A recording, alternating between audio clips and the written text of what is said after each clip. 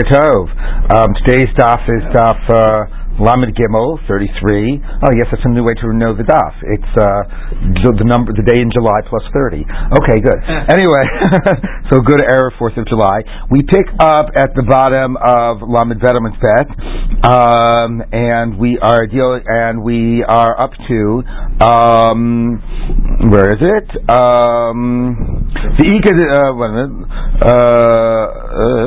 Okay.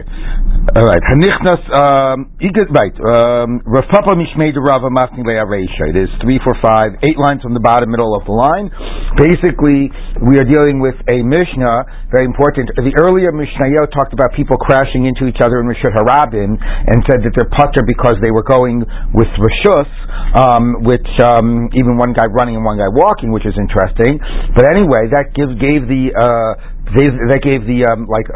appearance, or that Adam Amazik would be putter if he's operating in Rishus, with permission to be doing what he's doing.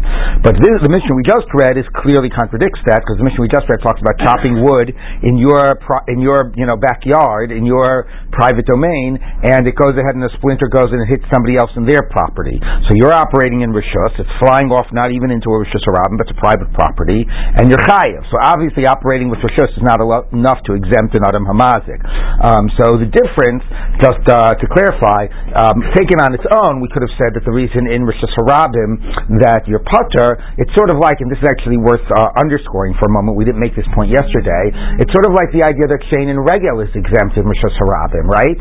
You could have sort of said that the reason is, if you, in order to give people the ability to use Rishus Harabim, first of all, you can't, make them liable for everything, or that nobody would use it, and maybe more so, if I'm using Rishus Harabim, and I know other people are using Rishus Harabim, like I have a responsibility to be watching out for myself, and if I'm not watching out for myself, maybe it's like Pir Hanizak, maybe it's contributory negligence. You might have said that was the difference, right? So if everybody's using Rishus Harabim, everybody's sort of got to watch out for themselves.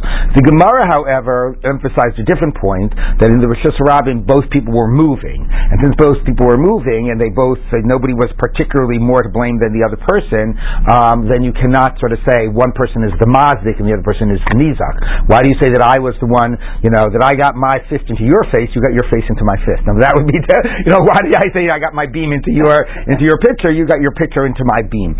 So anyway, but that's important, that we had some exemptions of Adam Mazik when it was in Rishut Harabim, when it was in the public thoroughfare, because everybody's operating with Rishus, but it's important to note that that's not a blanket exemption, because we had our case in our Mishnah of chopping wood and the splinters go flying, and even though you're allowed to be doing what you're doing, you're going to be chayiv. And it certainly, look, it should be no worse, you should be no better or whatever than the case of bor. When you dump your garbage or you spill out your water in Rishus Harabim, even if you have permission to do it, you're responsible. So having permission is not enough to be exempt. Okay, so that was some basic principles about Adam Hamazik. And then, but recently we're dealing now in the Gemara with this idea of somebody chopping wood and somebody coming in and the wood flying and killing the person, and the Gemara actually said that he's going to be exempt even if he gave permission for the person to come in.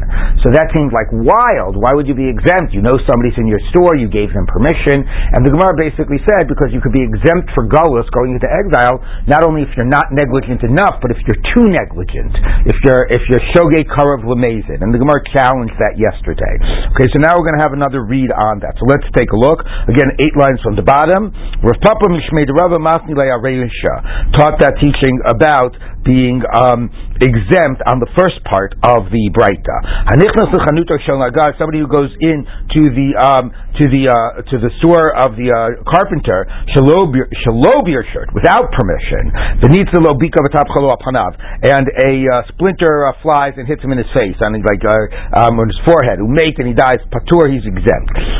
So in that case, Amar Rabbi Yosef Rabbi Chanina, chaya b'arba dvarim upatur migalus. In that case, you're exempt from galus, because that case, the carpenter was unaware that the guy came in. Actually, there's an interesting discussion Tosfos has. Was he aware, but he didn't give him permission, or was he completely unaware? But that case, at least the guy didn't have permission to be there. So there he's exempt from galut, but he is chayiv in arba dvarim. Now this actually still creates a problem, because chayiv in arba dvarim, if you might remember, when we say adar muad la'olam, that's for nezek. The obligation for the arba dvarim for shevet tsar nezek and ripur, shevet tsar nezek and ripur boshet, you wouldn't be chayiv here, is only with negligence, right? Everybody remember that? Adam is muad la'olam for nezek, like flat across the board, except we've had some challenges to that. But the other extra payments for chavala is only for pshia, and the payment for boshet is only with intention to damage. Okay, so if you're saying chayiv and arba dvarim, it means you were negligent. Means you were negligent means even if the guy came in without permission, presumably you saw him there. So if you're negligent, we're still back to the question about why are you exempt from galus? Okay, so Rashi says it's not because of too much negligence, it's not because of too little negligence. The reason you're exempt from galus is an arbitrary reason. It's not dumya diyar. Right? The classic case in the Torah is two people going into a forest to chop wood, and there they both have permission to be there. So this would be an arbitrary exclusion. If a guy doesn't have permission to be there, even if you're aware of his presence, and even if you're negligent, you're patur mi galus. Okay, so strange idea, but that's the way Rashi explains this, because once we're saying chayiv ba'arba dvarim, we are conceding the fact that there is negligence in this case. 1 minute, let's see what the Gemara says. Okay, if you say you are exempt from galus in the end case, when you gave the guy permission, right? So koshkein aresha, you're certainly going to be exempt in the, like that's the case with like a lot of negligence. So you would certainly be exempt in the first case where the negligence was like less. Now it's not necessarily true. Like maybe too much is patur, but the right amount is chayav. But anyway, but if you say you're exempt in the first case when he came in without permission, but in the end case, chayav galus. Since he has permission, you are chayav galus. So maybe you're exempt because you don't have permission, and that's not similar to the case of yar in the Torah, because it's a formal exception. You're not chayav galus if the guy is there without permission. But in the end, when you gave him permission, you're chayav galus. And it does not have this idea that if you have too much negligence, you're exempt. No, you'd be chayav galus. You knew he was there, he had permission, you're chayav galus. Okay, now the Gemara says like this: when he chayav galus, are you really chayav? Vatan, we turn to brisa. You go into the store of a metal worker. And a spark flies off and hits the guy in the face. Umeit, and he dies. Patur, he's exempt. Vafilu nichnas birshut, even with permission. Okay, so there, what do you see? So there you see that you are exempt from galut, even if you enter with permission. And this goes against, right? We're now saying you're only exempt if the guy came in without permission. But if you had permission, you're chayav galus. And here you say if you had permission, you're patur. So again, it's hard to understand what this is about. But here again, we have a guy entering with permission and going to be patur and galus. Enter at your own risk. Well, right. But again, like, what's the logic? How is this worse than the case of yar? Again, maybe this is a case of like too much fault. But anyway, but at least here you have that case of coming in with permission and the guy being patur from galus. So the Gemara says, we're dealing with, thank you, we're dealing with what do you call it? I was going to say an intern, but that's not the right word. Apprentice of the iron worker. Okay, so the Gemara says, "Shuya dinavshi, an apprentice, l'miktalakai." So just because he's your apprentice, you can kill him. That's a great line of the Gemara. Big deal, he's the apprentice and he has permission. Since when does that get you off of galus? So the Gemara says, "No, kisharabu misari volase." So the master is telling him, "Get out of here, get out of here. I need to work in private." So it says, "Ve'ena yotzei," he refuses to go. So it says, "Mishum derabba misari volase." Just because the master is urging him to go, miktalakai, you're allowed. He's open to be killed. It still doesn't explain it. Big deal. You know he's there, right? How come you're going to be? And if you're, how come you're going to be patur? So the Gemara says no. Kasaver yatsa. No, he figured I told him to go. He's gone. So it'd be a case where he's no longer negligent. He figured that his apprentice listens to him. But it says, so let that be true also about another person. You told him to go, you assume he's gone. No. Another person, I don't assume that another person necessarily listened to me, but I assume my apprentice did listen to me. Okay? So if he comes in, shelo b'rishus, and then maybe I'm putter, maybe again it would be a scenario where either I don't know that he's there, or I tell him to go, and if anybody comes in without permission and I tell them to go, then I assume they listened to me and they left. Okay, so I'm not. So in that case, I'm putter either because it's not similar to the case of the yar, or because it's without permission, or because I assume that they're not there. But if they came in with permission, okay, then in the case of an apprentice, you're still going to be putter because when you tell him to leave, you assume he's gone. So it's a very narrow ukimta that it's doing about this. Anyway, bottom line is we have these different ideas about why you can be putter and gullus. One is because of too much negligence, even if he came in with permission, and another which is no. Like, we don't have a patur for too much negligence, but you'd be putter if he came in without permission, maybe because, at least the way Rashi explains it, you can't say there's no negligence in that case, because you're chayv and arba dvarim. So presumably you know he's there. Okay? So there has to be some other exclusion from gullus, and that's the way Rashi explains, just because it's not dumya diyar. It's not parallel to the case of the forest in the Torah. Yes, Charlie, you had a question? No? Okay, moving on. So the Gemara says like this. Razid mishmei de Rava masni le'yaha. Razid, in the name of Rava, taught this issue about p'tur migulus, not in the case of having permission, not having permission, but in this other case. It says umatzah. It says, that he's chopping wood and the handle and the head flies off, and it finds the guy and kills him. The head of the axe.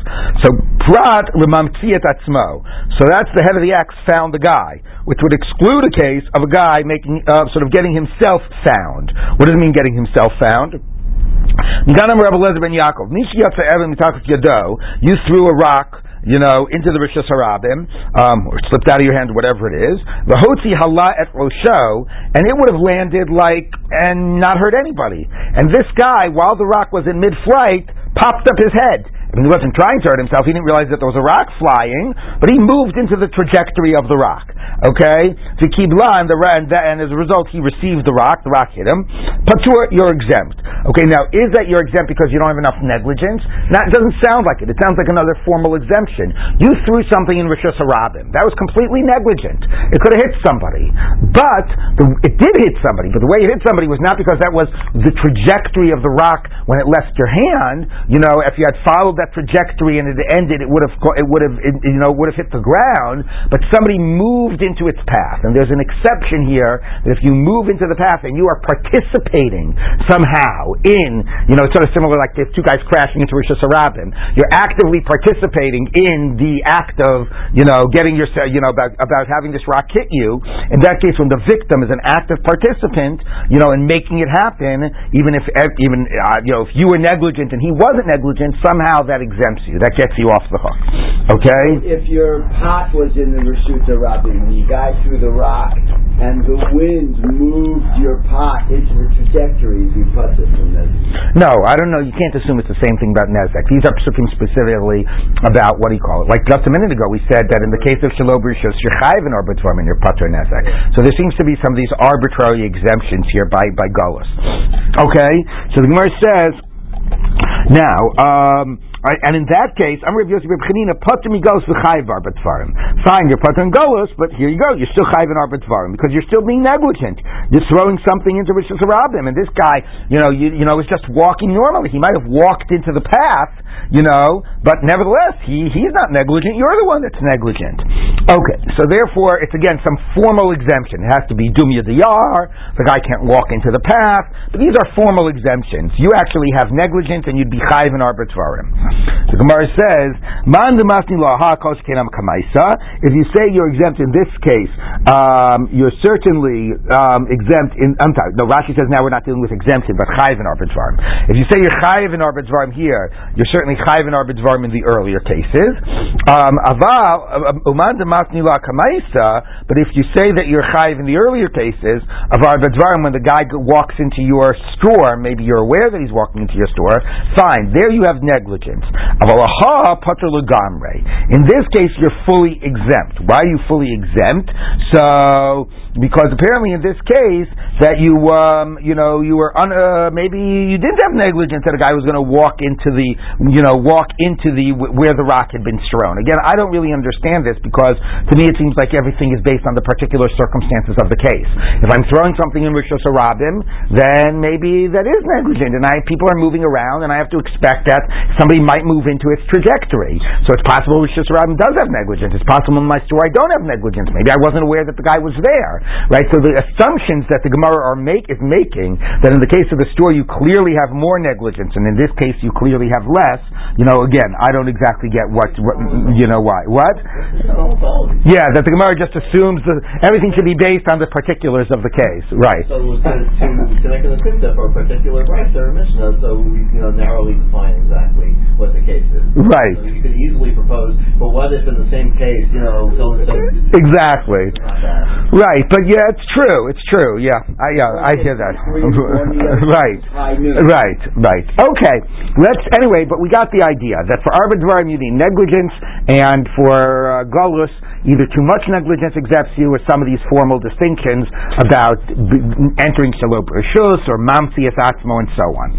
All right, Tana Rabbanan. One more case of this, along these lines. Workers came to go to the employer, the homeowner. There they were mowing his lawn, or they were harvesting the field, and they came to get their their money at the end of the day. And they went into the guy's yard, and they got gored by the owner's ox. Okay, so again, this is a question about, who, like normally we say, if you go into my domain, without permission, right? So that's the one case that I'm exempt is you enter into my domain without permission. Right? Then it's like, who said you were allowed to be here? I can't be liable for things that happen to you if you're on my property without my permission. Okay, so that seems to be the case. It's telling you that they don't have permission to enter into his property even if they need to get paid. All right? Without explicit permission. Okay, v'nachan shor shabalabayis, v'nashchan kalbu shabalabayis, so the dog bites him, who mate, and they die patur. So now we're going back also to the question of what do you call it, of gullus, except not gullus, because if they get gored or attacked by a dog, it's really the question about paying a kofar. If my animal attacks somebody and kills them, it's a question about being chayiv and a kofar. So it is funny that it gave an example of dying, because an easier example would just be my chayiv normal nezek. Maybe, who knows, maybe kofar has different rules. Anyway, but the point basically is somebody comes into my rishus, they get hurt by my animal, I'm exempt. No, the owner is not exempt, because workers have implicit permission. They have the right to go in and to ask to be paid. So therefore they have a right to be there, and therefore the owner is not exempt. Hey Chidami, what's the case? If the owner, the guy who owes them money is often found in the city, in the town, my time of the acherim. Why does this second position think that they have a right to go into his property? Wait till you find him. He's in the tavern. You'll find him in the town on a regular basis. Wait till who says you can go into his property without getting permission? Okay, my time of the acherim is a shiach bebayis, and if he's presumably only found in the house, they won't have an opportunity to find him in the town. So my time is the Bava Kamma. So what are you supposed to do? You didn't have telephones in those days. So if the guy is always at home and you need to get paid, of course you should have a right to go into his yard and knock on his door. Okay, so what's the case where they could be debating whether they have a right to be going into his yard? So lo tzricha begava d'shchiach v'lo shchiach. So the obvious is the middle case. Sometimes he's in the city and in town, and sometimes he's not. Okay, so nevertheless, there's a presumption that since sometimes he's in the town, you can't just walk in unannounced. Okay, so what happens though? So it's not just that case. Sikari Bava. you call out at the door. You say, hey, we're here, we came to get paid. So Amri Lahu, and he said, yes, I know you're there. Okay? Hold on a minute. Okay, maybe he didn't say hold on a minute. He just said yes. So what does yes mean? They say, here, we're here to get paid. Yes, fine. So Maria Savar in Ul. Yes, fine, come in and I'll pay you. Okay, that's what yes means. Talk, come up and come in. Mashma. Umar Savar in. Yes, I know you're there. Kuma duchtach. Stay where you are. I'll be down in a minute. Okay. So what does yes mean in that context? Mashma. All right. So basically, the point being that everybody agrees if you have a right to be there, either because as a worker you have a right to be paid, and that's the only way you're going to get paid is by going there because you can't get him outside of the house, or he gave you permission, then obviously he's chayav. If you don't have a right to be there, then he's going to be patur. Okay. Of course, the other interesting question, getting back to the fact that the circumstances are always different, is what if it's unclear, right? What if, let's say we could both agree that when he said yes, it was intrinsically ambiguous, right? Does he have to prove that you didn't have a right to be there? Or do you have to prove that you do have a right? How do you deal with cases that you did that you're not going to be able to resolve whether it's clear you had a right or not? Okay, so the Gemara says like this: Tani Kaman Damar in Kuma Duchtach Mashma. We have a brayta that teaches that in this case, yes means yes, stay there. I'll be down in a minute. The Tani, we turn to brayta. A worker came to demand his fee, his payment from the owner. The Nagcho Shor Shabalabais or Nashcho Kabo Patur, and here it does not have that he died, right? The word died there seems strange. Okay, he was gored or bitten. The owner is exempt. Af al pi shenichnas birshus, and this is even though he came in with permission. This is sort of like the brayta before about the metal worker, where it says even though the guy had permission, you're exempt. It sounds crazy, right? It sounds like some blanket exemption when you're on my property, even with permission, which the Gemara is not prepared to accept. So the Gemara says, "Am I patur? Why are you exempt? You have permission to be there. Why is the owner exempt?" Elalav, Mishus doesn't mean you really have permission. It means it sounded like you had permission. Elalav, Zakaria Bava, must be you called out on the door. So Amilay in, and he said yes. Yes means yes, stay where you are, I'll be down in a minute. Of course, the irony is that the Braita still describes it as, nichnas bershus. It's not nichnas bershus. It means nichnas with a presumption of having permission, but you're actually wrong. You actually didn't have permission. All right. Anyway, interesting case. Again, what's more interesting is not that the Gemara has introduced any real new principles, but that the Braita seem to be making sort of more blanket statements. Like anytime you're in my domain, I'm exempt from galus and I'm exempt from nezek. And here the Gemara is sort of reinterpreted. No, it was really because I wasn't negligent, or it was really because you didn't have permission, and so on. Okay, so now the Gemara says like this. Now we actually, these prakim have been very nicely divided. Right, the first parak was the second parak was Shein and Regel, although the last mission in the second parak it was introduced Adam Muad La'olam, but until now we've basically been dealing with Adam Hamazik. Okay, now so it has been a nice coherent, but now I would like a new parak to start right here, because now we're completely shifting gears and we're going to basically a Shur Hamazik. Okay, so let's take a look. Although we still have a little bit of Adam. Shnei Shvarim Tamim Shechavlu Zet Zeh. You have two tame oxen that gore one another. Mishamim b'moser chatzi nezek. So one did $100 worth of damage, and the other did $20 worth, let's say $80 worth of damage. The difference is 20. So the one that inflicted the more damage pays half of the difference, pays 10. Okay? Shnei mu'adim, let's say they're both mu'ad, they both habitual. Mishamim b'moser nezek shalim. So one did 100, one did 80. The one who did the more damage pays the difference, pays 20. Echad tam v'echad mu'ad. One is tam and one is a mu'ad. Mu'ad b'tam. Now, let's say the mu'ad did more damage than the tam. The mu'ad did 100 and the tam did 80. Mishamim b'moser nezek shalim. So you pay the difference. 20 you pay full. Tam b'mu'ad. If the tam did 100 and the mu'ad did 80, so mishamim b'moser chatzi nezek. You pay the difference 20. You pay it half. You pay 10. Now somebody, Charlie, should be jumping up and down and making a very serious objection at this point. What's the problem with what we just said? Until now it seems obvious. Tosfos actually says, I don't get it. This whole Mishnah is so obvious. Who needs this Mishnah? Of course you pay the difference. What's the chiddush? Right? Whatever the difference is, you pay it. If you're a mu'ad, you pay the difference full. If you're a tam, you pay the mu'ad half. What's the problem in this case? A tam gored 100 and the mu'ad gored 80. And it says, okay, the tam did more, so the difference is 20, so pay half of the difference, pay 10. What's the problem with that? The Tom should not be liable for the 80. If the Tom gored 100, the Tom's liability is 50. Right. The Muad's liability is 80. Yeah. You don't pay half the difference. You half the damage, right? And then you figure it out, right? So what does this mean that you pay half the difference? That's crazy. Not obvious, it's the opposite. It's crazy, okay? In the case of Tom and Muad. In the case of both Tom, they're both Muad, then it's pretty obvious. You figure out what the difference is. But in the case of Tom and Muad, you should figure out each one's individual damage, half of the Tom, the full of the Muad, and then you pay. So the Rosh says that's the Chiddush of the Mishnah. The Chiddush of the Mishnah is, he says that it's a case that they started at the same time. By the way, here's another important point that the Rosh makes. He says if one of them starts, one of them is the instigator, then the one who's reacting is totally putter. Okay? Because it's basically kol mashano bacher v'shinabo. You can't blame the ox that was attacked for then attacking back. Okay? So number one, the Rosh says this is only a case where they both started at the same time. And he says the chiddush of the Mishnah is that you don't say there were two acts of damage here, you pay 50, you did 100, you did 80, so you're 100, so let's figure it all out. No. You basically look at it as the only damage that occurred was the difference in the damages. Okay, which is a huge chiddush, right? But he basically has they start fighting at the same time, so you don't say this one did 100 and this one did 80. You basically say this one did 20 of damage on the other. Everything else evens out. It's like it didn't happen. It cancels itself out.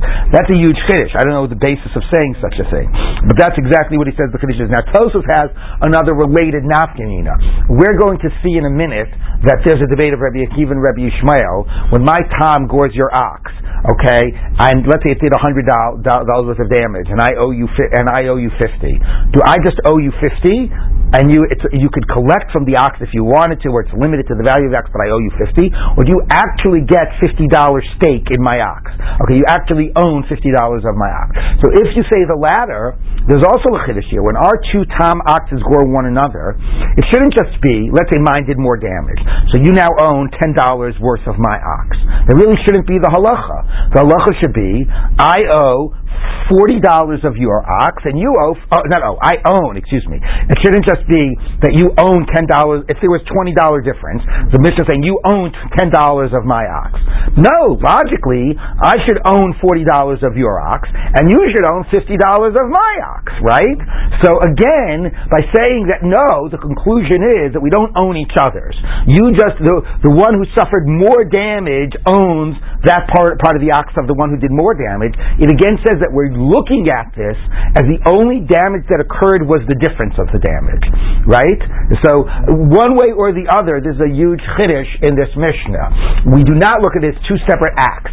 If it was two separate acts, you'd own part of his ox and he'd own part of yours. If it was two separate acts, you'd first divide what the Tom did in half, and then you figure out the full amount that the Muad did. But we're not saying that. We're saying if they were started at the same time, we only look at the difference.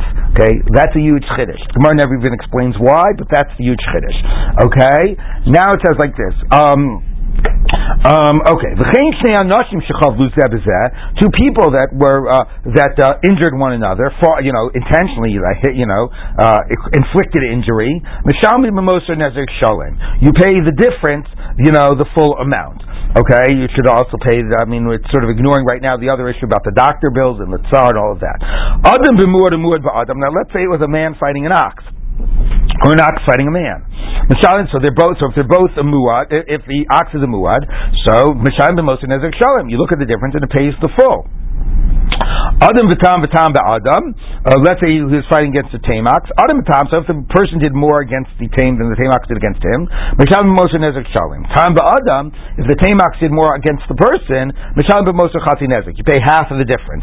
Again, not that you half it first and then figure it out. No, you look at the difference and you pay half of the difference.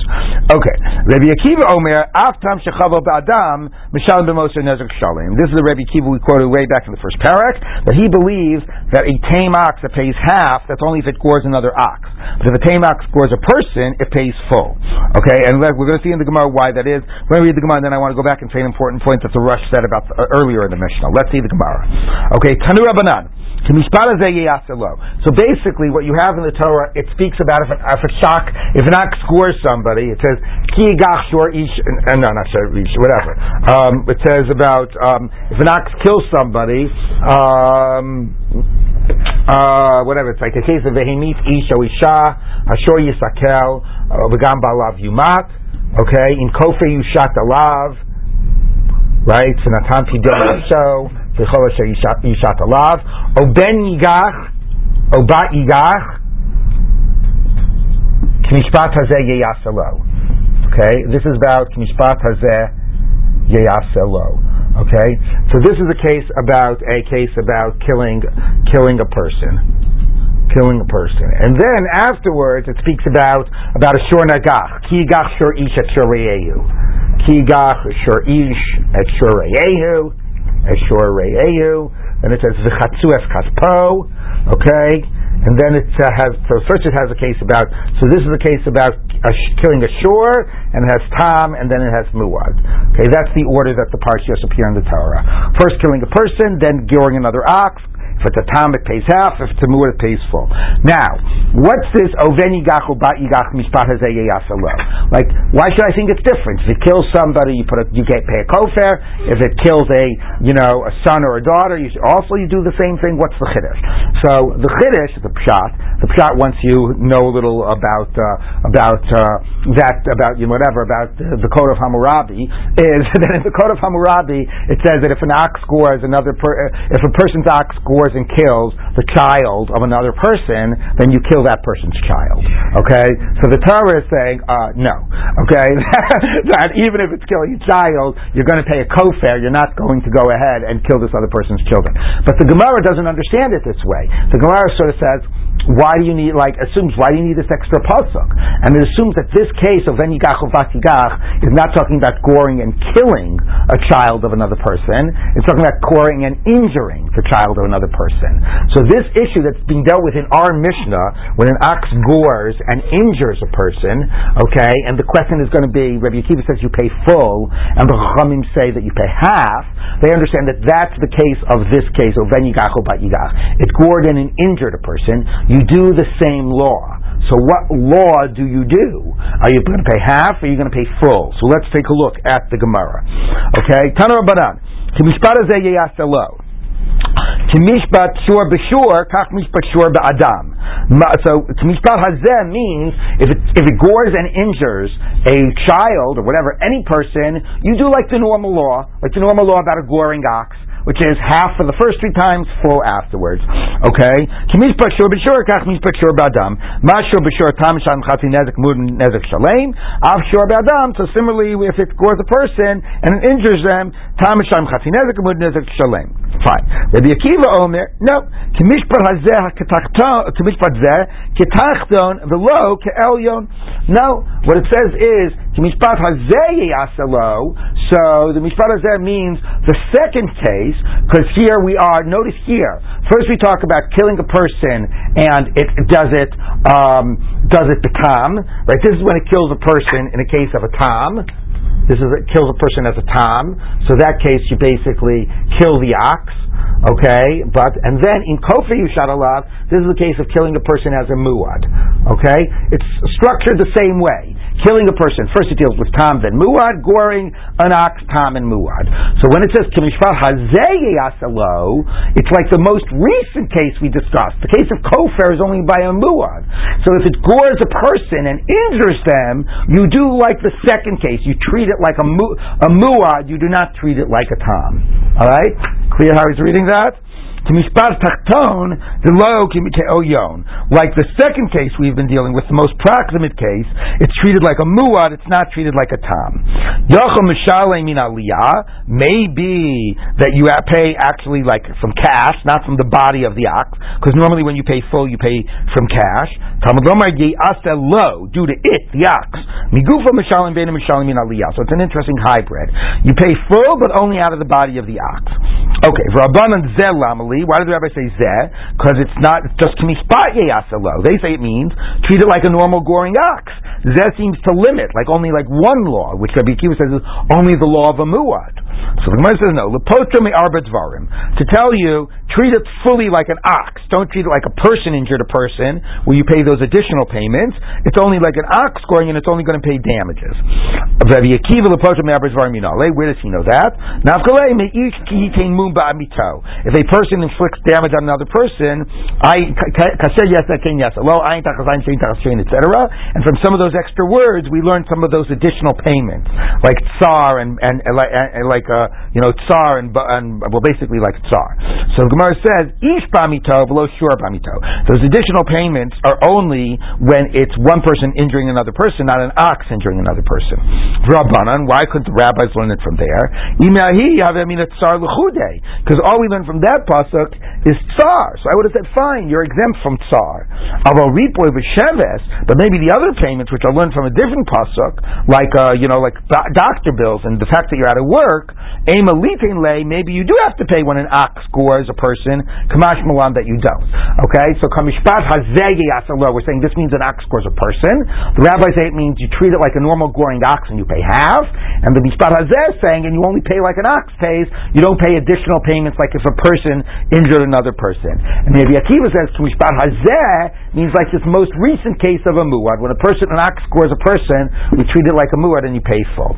Okay, so that's an issue that we had quoted earlier about the payment of an ox goring a person. Now, before we leave Adam Amazik and now focus fully on the goring ox, I just have to end by telling you a very important rush that deals with this mission about two people fighting.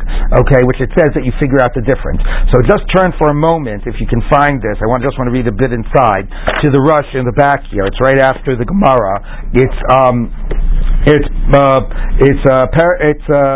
Siman Yud Gimel, Parak Shlishi. I probably should have just Xeroxed off this page. Anyway, in my Gemara, it's on page Kuf Chav Vav. All right, so I just want to read this very briefly. It says like this. It says.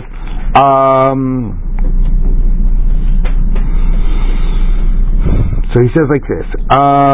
So first he says, if one ox starts and the other reacts, it's called hamishana bacha v'shinabo, and the ox that's reacting after having first been gored, the owner is exempt because the ox was just responding in kind. And then he says, if you look about 6 lines in the Siman Yud Gimel by the letter Zion in brackets, he says like this: Afilu ba'adam Islay Rishus Lasheni. V'chein shnei anashim, 2 people. Nami Mari Shitkilu Kachat. They started fighting at the same time. Oh, Achers Man. Or first one guy Reuven beat up Shimon, and then later Shimon came and beat up Reuven. But if Reuven started beating up Shimon, and then Shimon fought back, Hasheni Potter. Shimon is exempt. You're just fighting back to defend yourself. The Ava Gavdalo Shaykh Ba'adam Kolam Mishana Bacha V'Shinabo Potter. Okay, even though we normally don't say that just because you did something to me that entitles me to go ahead, and do something to you. But that doesn't matter here, because here you're defending yourself.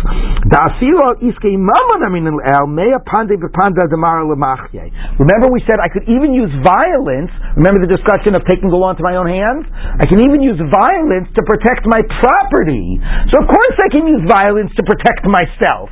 You're beating me up, I can use violence to beat you up to protect myself. Alright? Now of course the question becomes, at what stage is my use of violence protecting myself, and what stage is my use of the violence of, you hit me, now I'm going to beat you up, right? So what stage does it become protecting, and what stage does it become something else? Or even we have in criminal liability, Rabbi says only authorized to use as much necessary force. So he's going to get to that, exactly. So he says, so let's take a look. He says, right?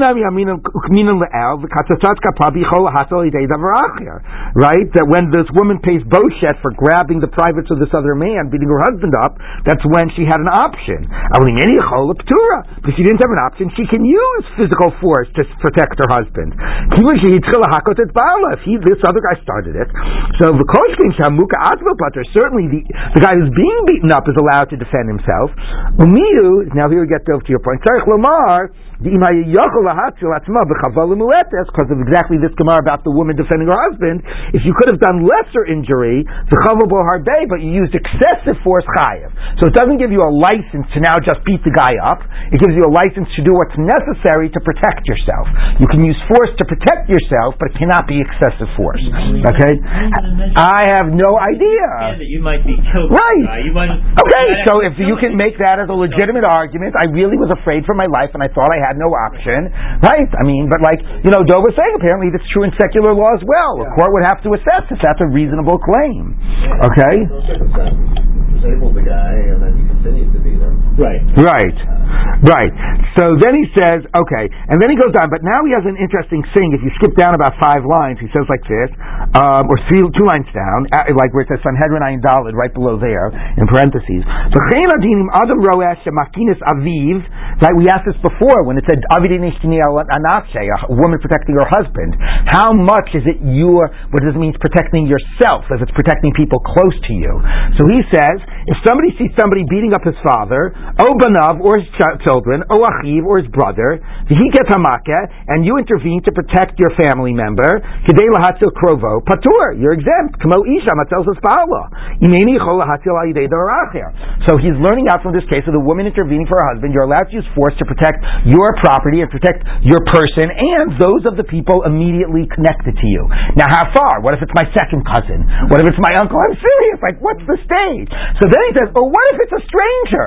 We normally know if I see somebody who's in the process of attempting to murder somebody, I can intervene to protect the innocent victim. But let's say it's not murder. Let's say it's just somebody's being beaten up. Can I use force to protect the victim? Like Moshe, right?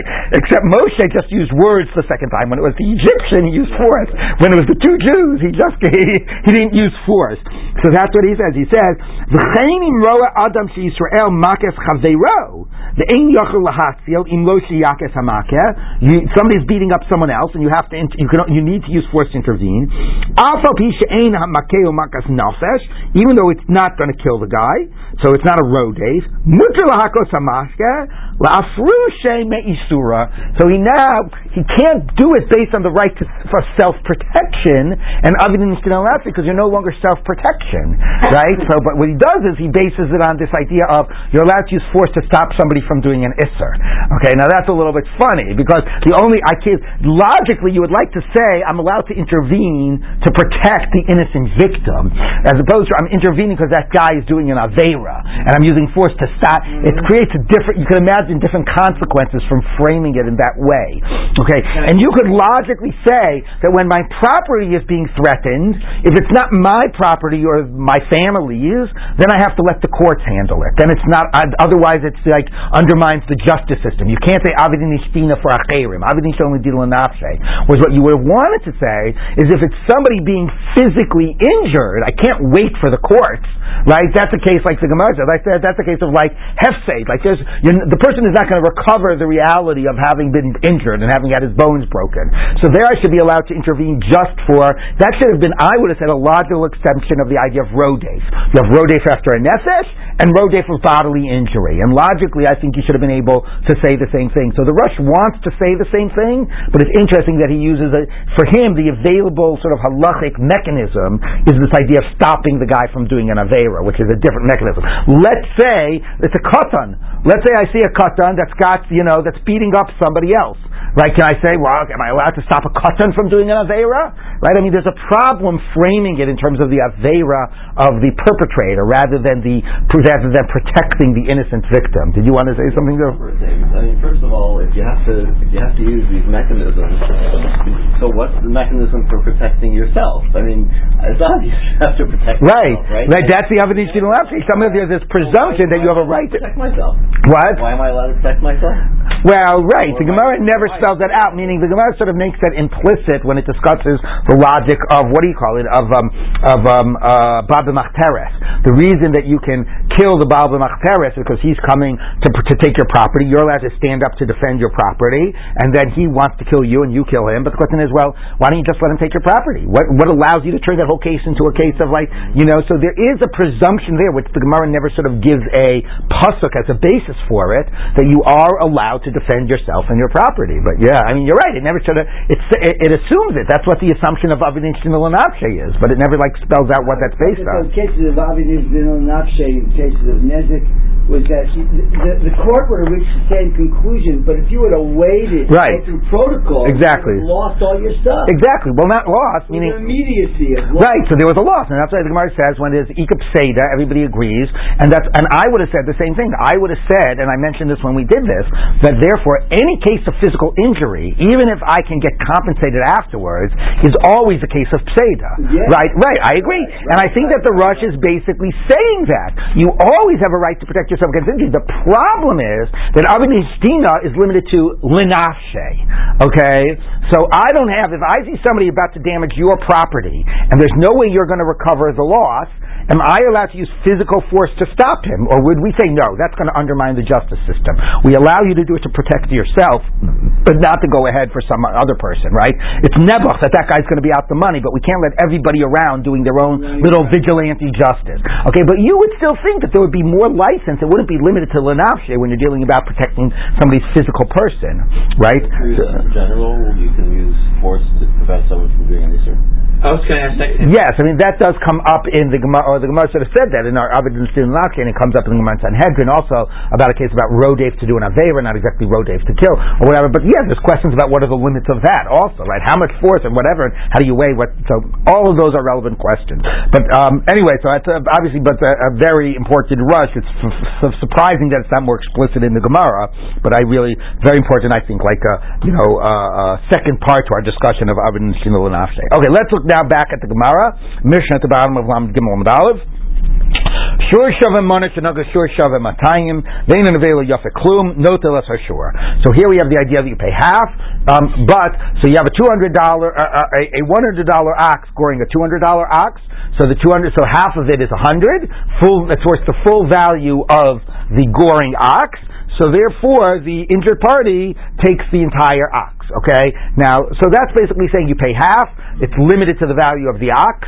Presumably, if the damage was 120, if it was 240 and half was 120, he'd be out the extra. So that's one point, that it's limited. It's migufo. But the bigger chiddush of the Mishnah is not that he gets paid 100 and it's limited to the value of the ox. The bigger chiddush of the Mishnah is he just takes the ox. And this is going to be a question of how much do we mean migufo? Okay?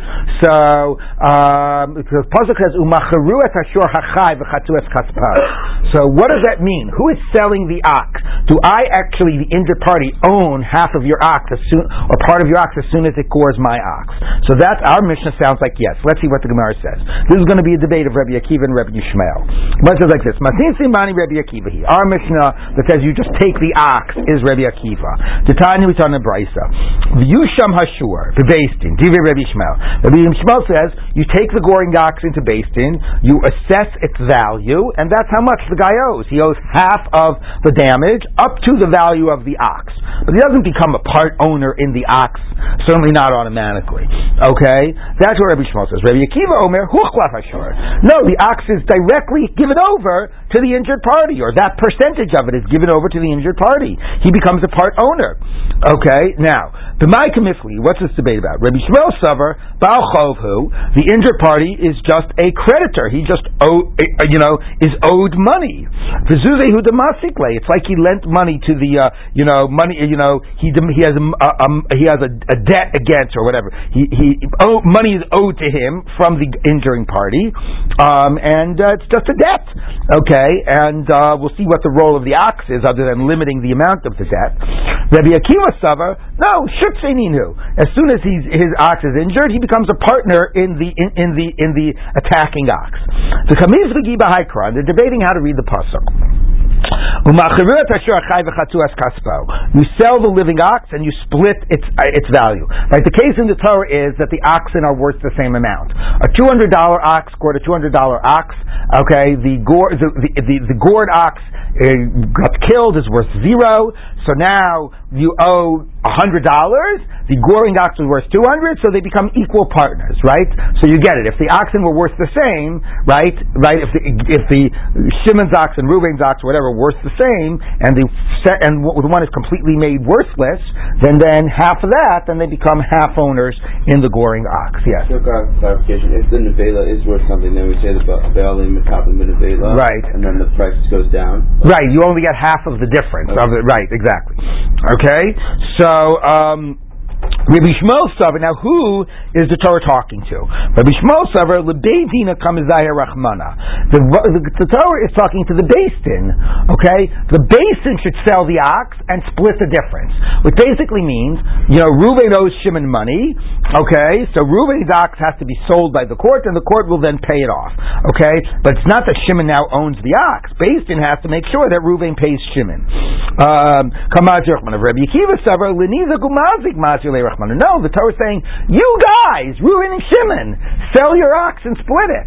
So if they are selling the ox, that means that Shimon is also part of the sale of the ox. It means that Shimon is now a part owner in the ox.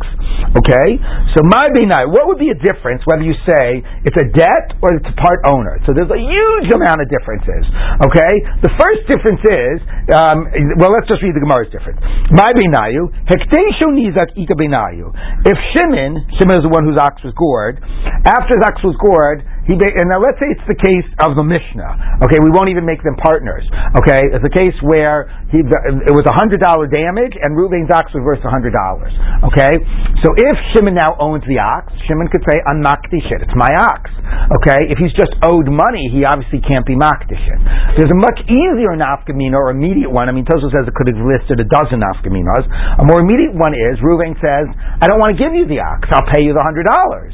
Okay, so if basically it's just a debt, we're going to see in a minute. It might be a debt with a particular lien on this ox, but any debt, if I owe you money, I am always entitled to give you cash.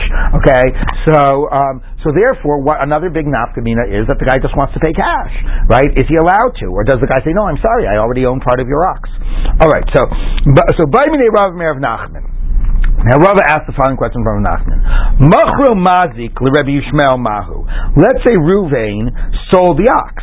Now, according to Rabbi Akiva, according to Rabbi Akiva, Reuven can't sell the ox. Shimon already owns it. But according to Rabbi Yishmael, where Reuven just owes money, so maybe he should be entitled to sell the ox. He only owes Shimon money. Since Rabbi Yishmael says that basically Shimon is just owed money, so Zuzehu Demasikle, and basically he just is owed money, Machor, so now Reuven can sell the ox, he'll pay Shimon money. Odilma, or do we say, no, the has a question, how much rights to the ox does it have according to Rabbi Yishmael? Odilma, Kivan de Mishabidle, Linizak, since Shimon has a lien on that ox, because it's not just Stam Reuven owns him money. Reuven owns him money, and he has a right to sell the ox to get the money. Okay? So how much, because the Pasuk is still saying, which means I can demand that we sell that ox so that I can get paid. So how strong are my rights to that ox? I don't own it, but I have a lien on it, and I can use it to get my money. How strong are my rights? Do we say, since it's encumbered to the Nizak, Lav Kol Reuven does not have a right to sell it. Amalei, he said to him, "Ain't a machar." Yeah, you're right. Reuven can't sell it. It's like Shimon doesn't own the ox, but he has a complete sort of right to make sure that it gets liquidated and that he can get the money out of it. So the Gemara says, 1 minute. Vatanya machro machor, but a Braita says if Shimon sells it, if Reuven sells it, it is sold. So fine. What it means is it's sold, but choser govehu. So Reuven sold it to Levi.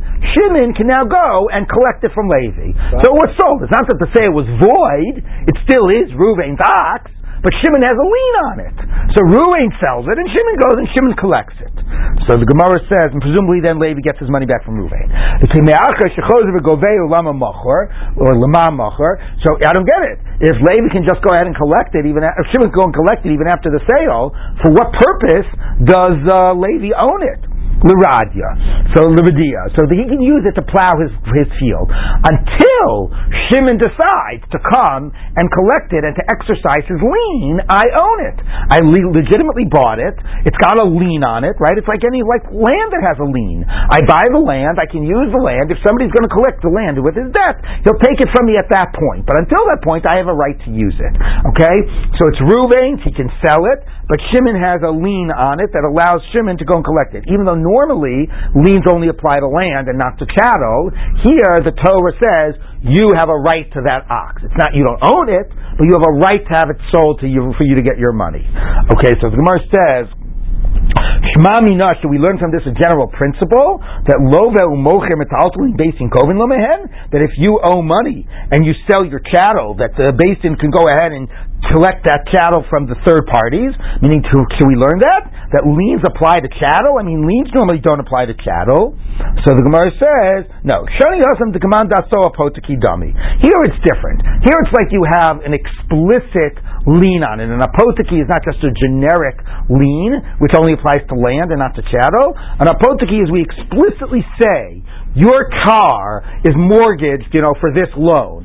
And that case, even though it's chattel and you sold your car, I can go and collect the car. So here the Torah gives the apotiki. The Torah says, so the Torah says, whatever happens to that ox, you're going to have a right to collect it and to use it to pay off your loan. So the Gemara says, 1 minute. That still violates normal principles. Rava says, Asa avdu apotiki, if you make an explicit lien on your slave, umachru, and you sold it, Basin Chovevei menu. Basin will exercise that lien. Okay? Shoro apotiki, but if you tried to do it on your ox, umachru ain Basin Chovevei menu. They won't exercise the lien. So you cannot make, and we thought maybe because an eved is like land, it's clear there's some chattel that cannot have a lien on it. It's not fair to the purchasers. The reason land can have a lien is because, it's very, it's in a fixed place, whatever, people can find out about it and so on. Anyway, so this still violates some of our general rules. Somebody says, no, it doesn't violate our rules. Eved my taima, why do we allow there to be a explicit lien on a slave? Mishum islay kala, because people can find out about slaves. Okay? Slaves are important enough sort of a piece of, property as it was that people will know if they're encumbered or not. Okay? And therefore we figure that when you do it explicit, people who are, buyer beware, and people will be able to investigate and find out. Normal chattel, people won't be able to find out. But that's just normal chattel. Hai nami, in this case, kiven de nagach, since it gored, that's very unusual to have a goring ox. So kala islay, people, the word gets out. People call it, Reuven's goring ox. Okay, so basically what's interesting is, rather than just say it's a gzeirus hakasuv, the Gemara wants this to fit into its normal principles. So what it says is, for Rabbi Akiva, the nizak automatically owns it, and for Rabbi Yishmael, no, the nizak is owed money, but he has a explicit lien on it. He has a right to force Basin to sell it, and that means that even if it's sold to another person, normally you don't have a lien on chattel, but it's possible that it can happen, and therefore this is considered to be a case of a lien on chattel that works, and that allows him to go ahead and to collect it even sold to another person. So we're going to continue tomorrow to figure out the differences between Rabbi Akiva and Rabbi Yishmael.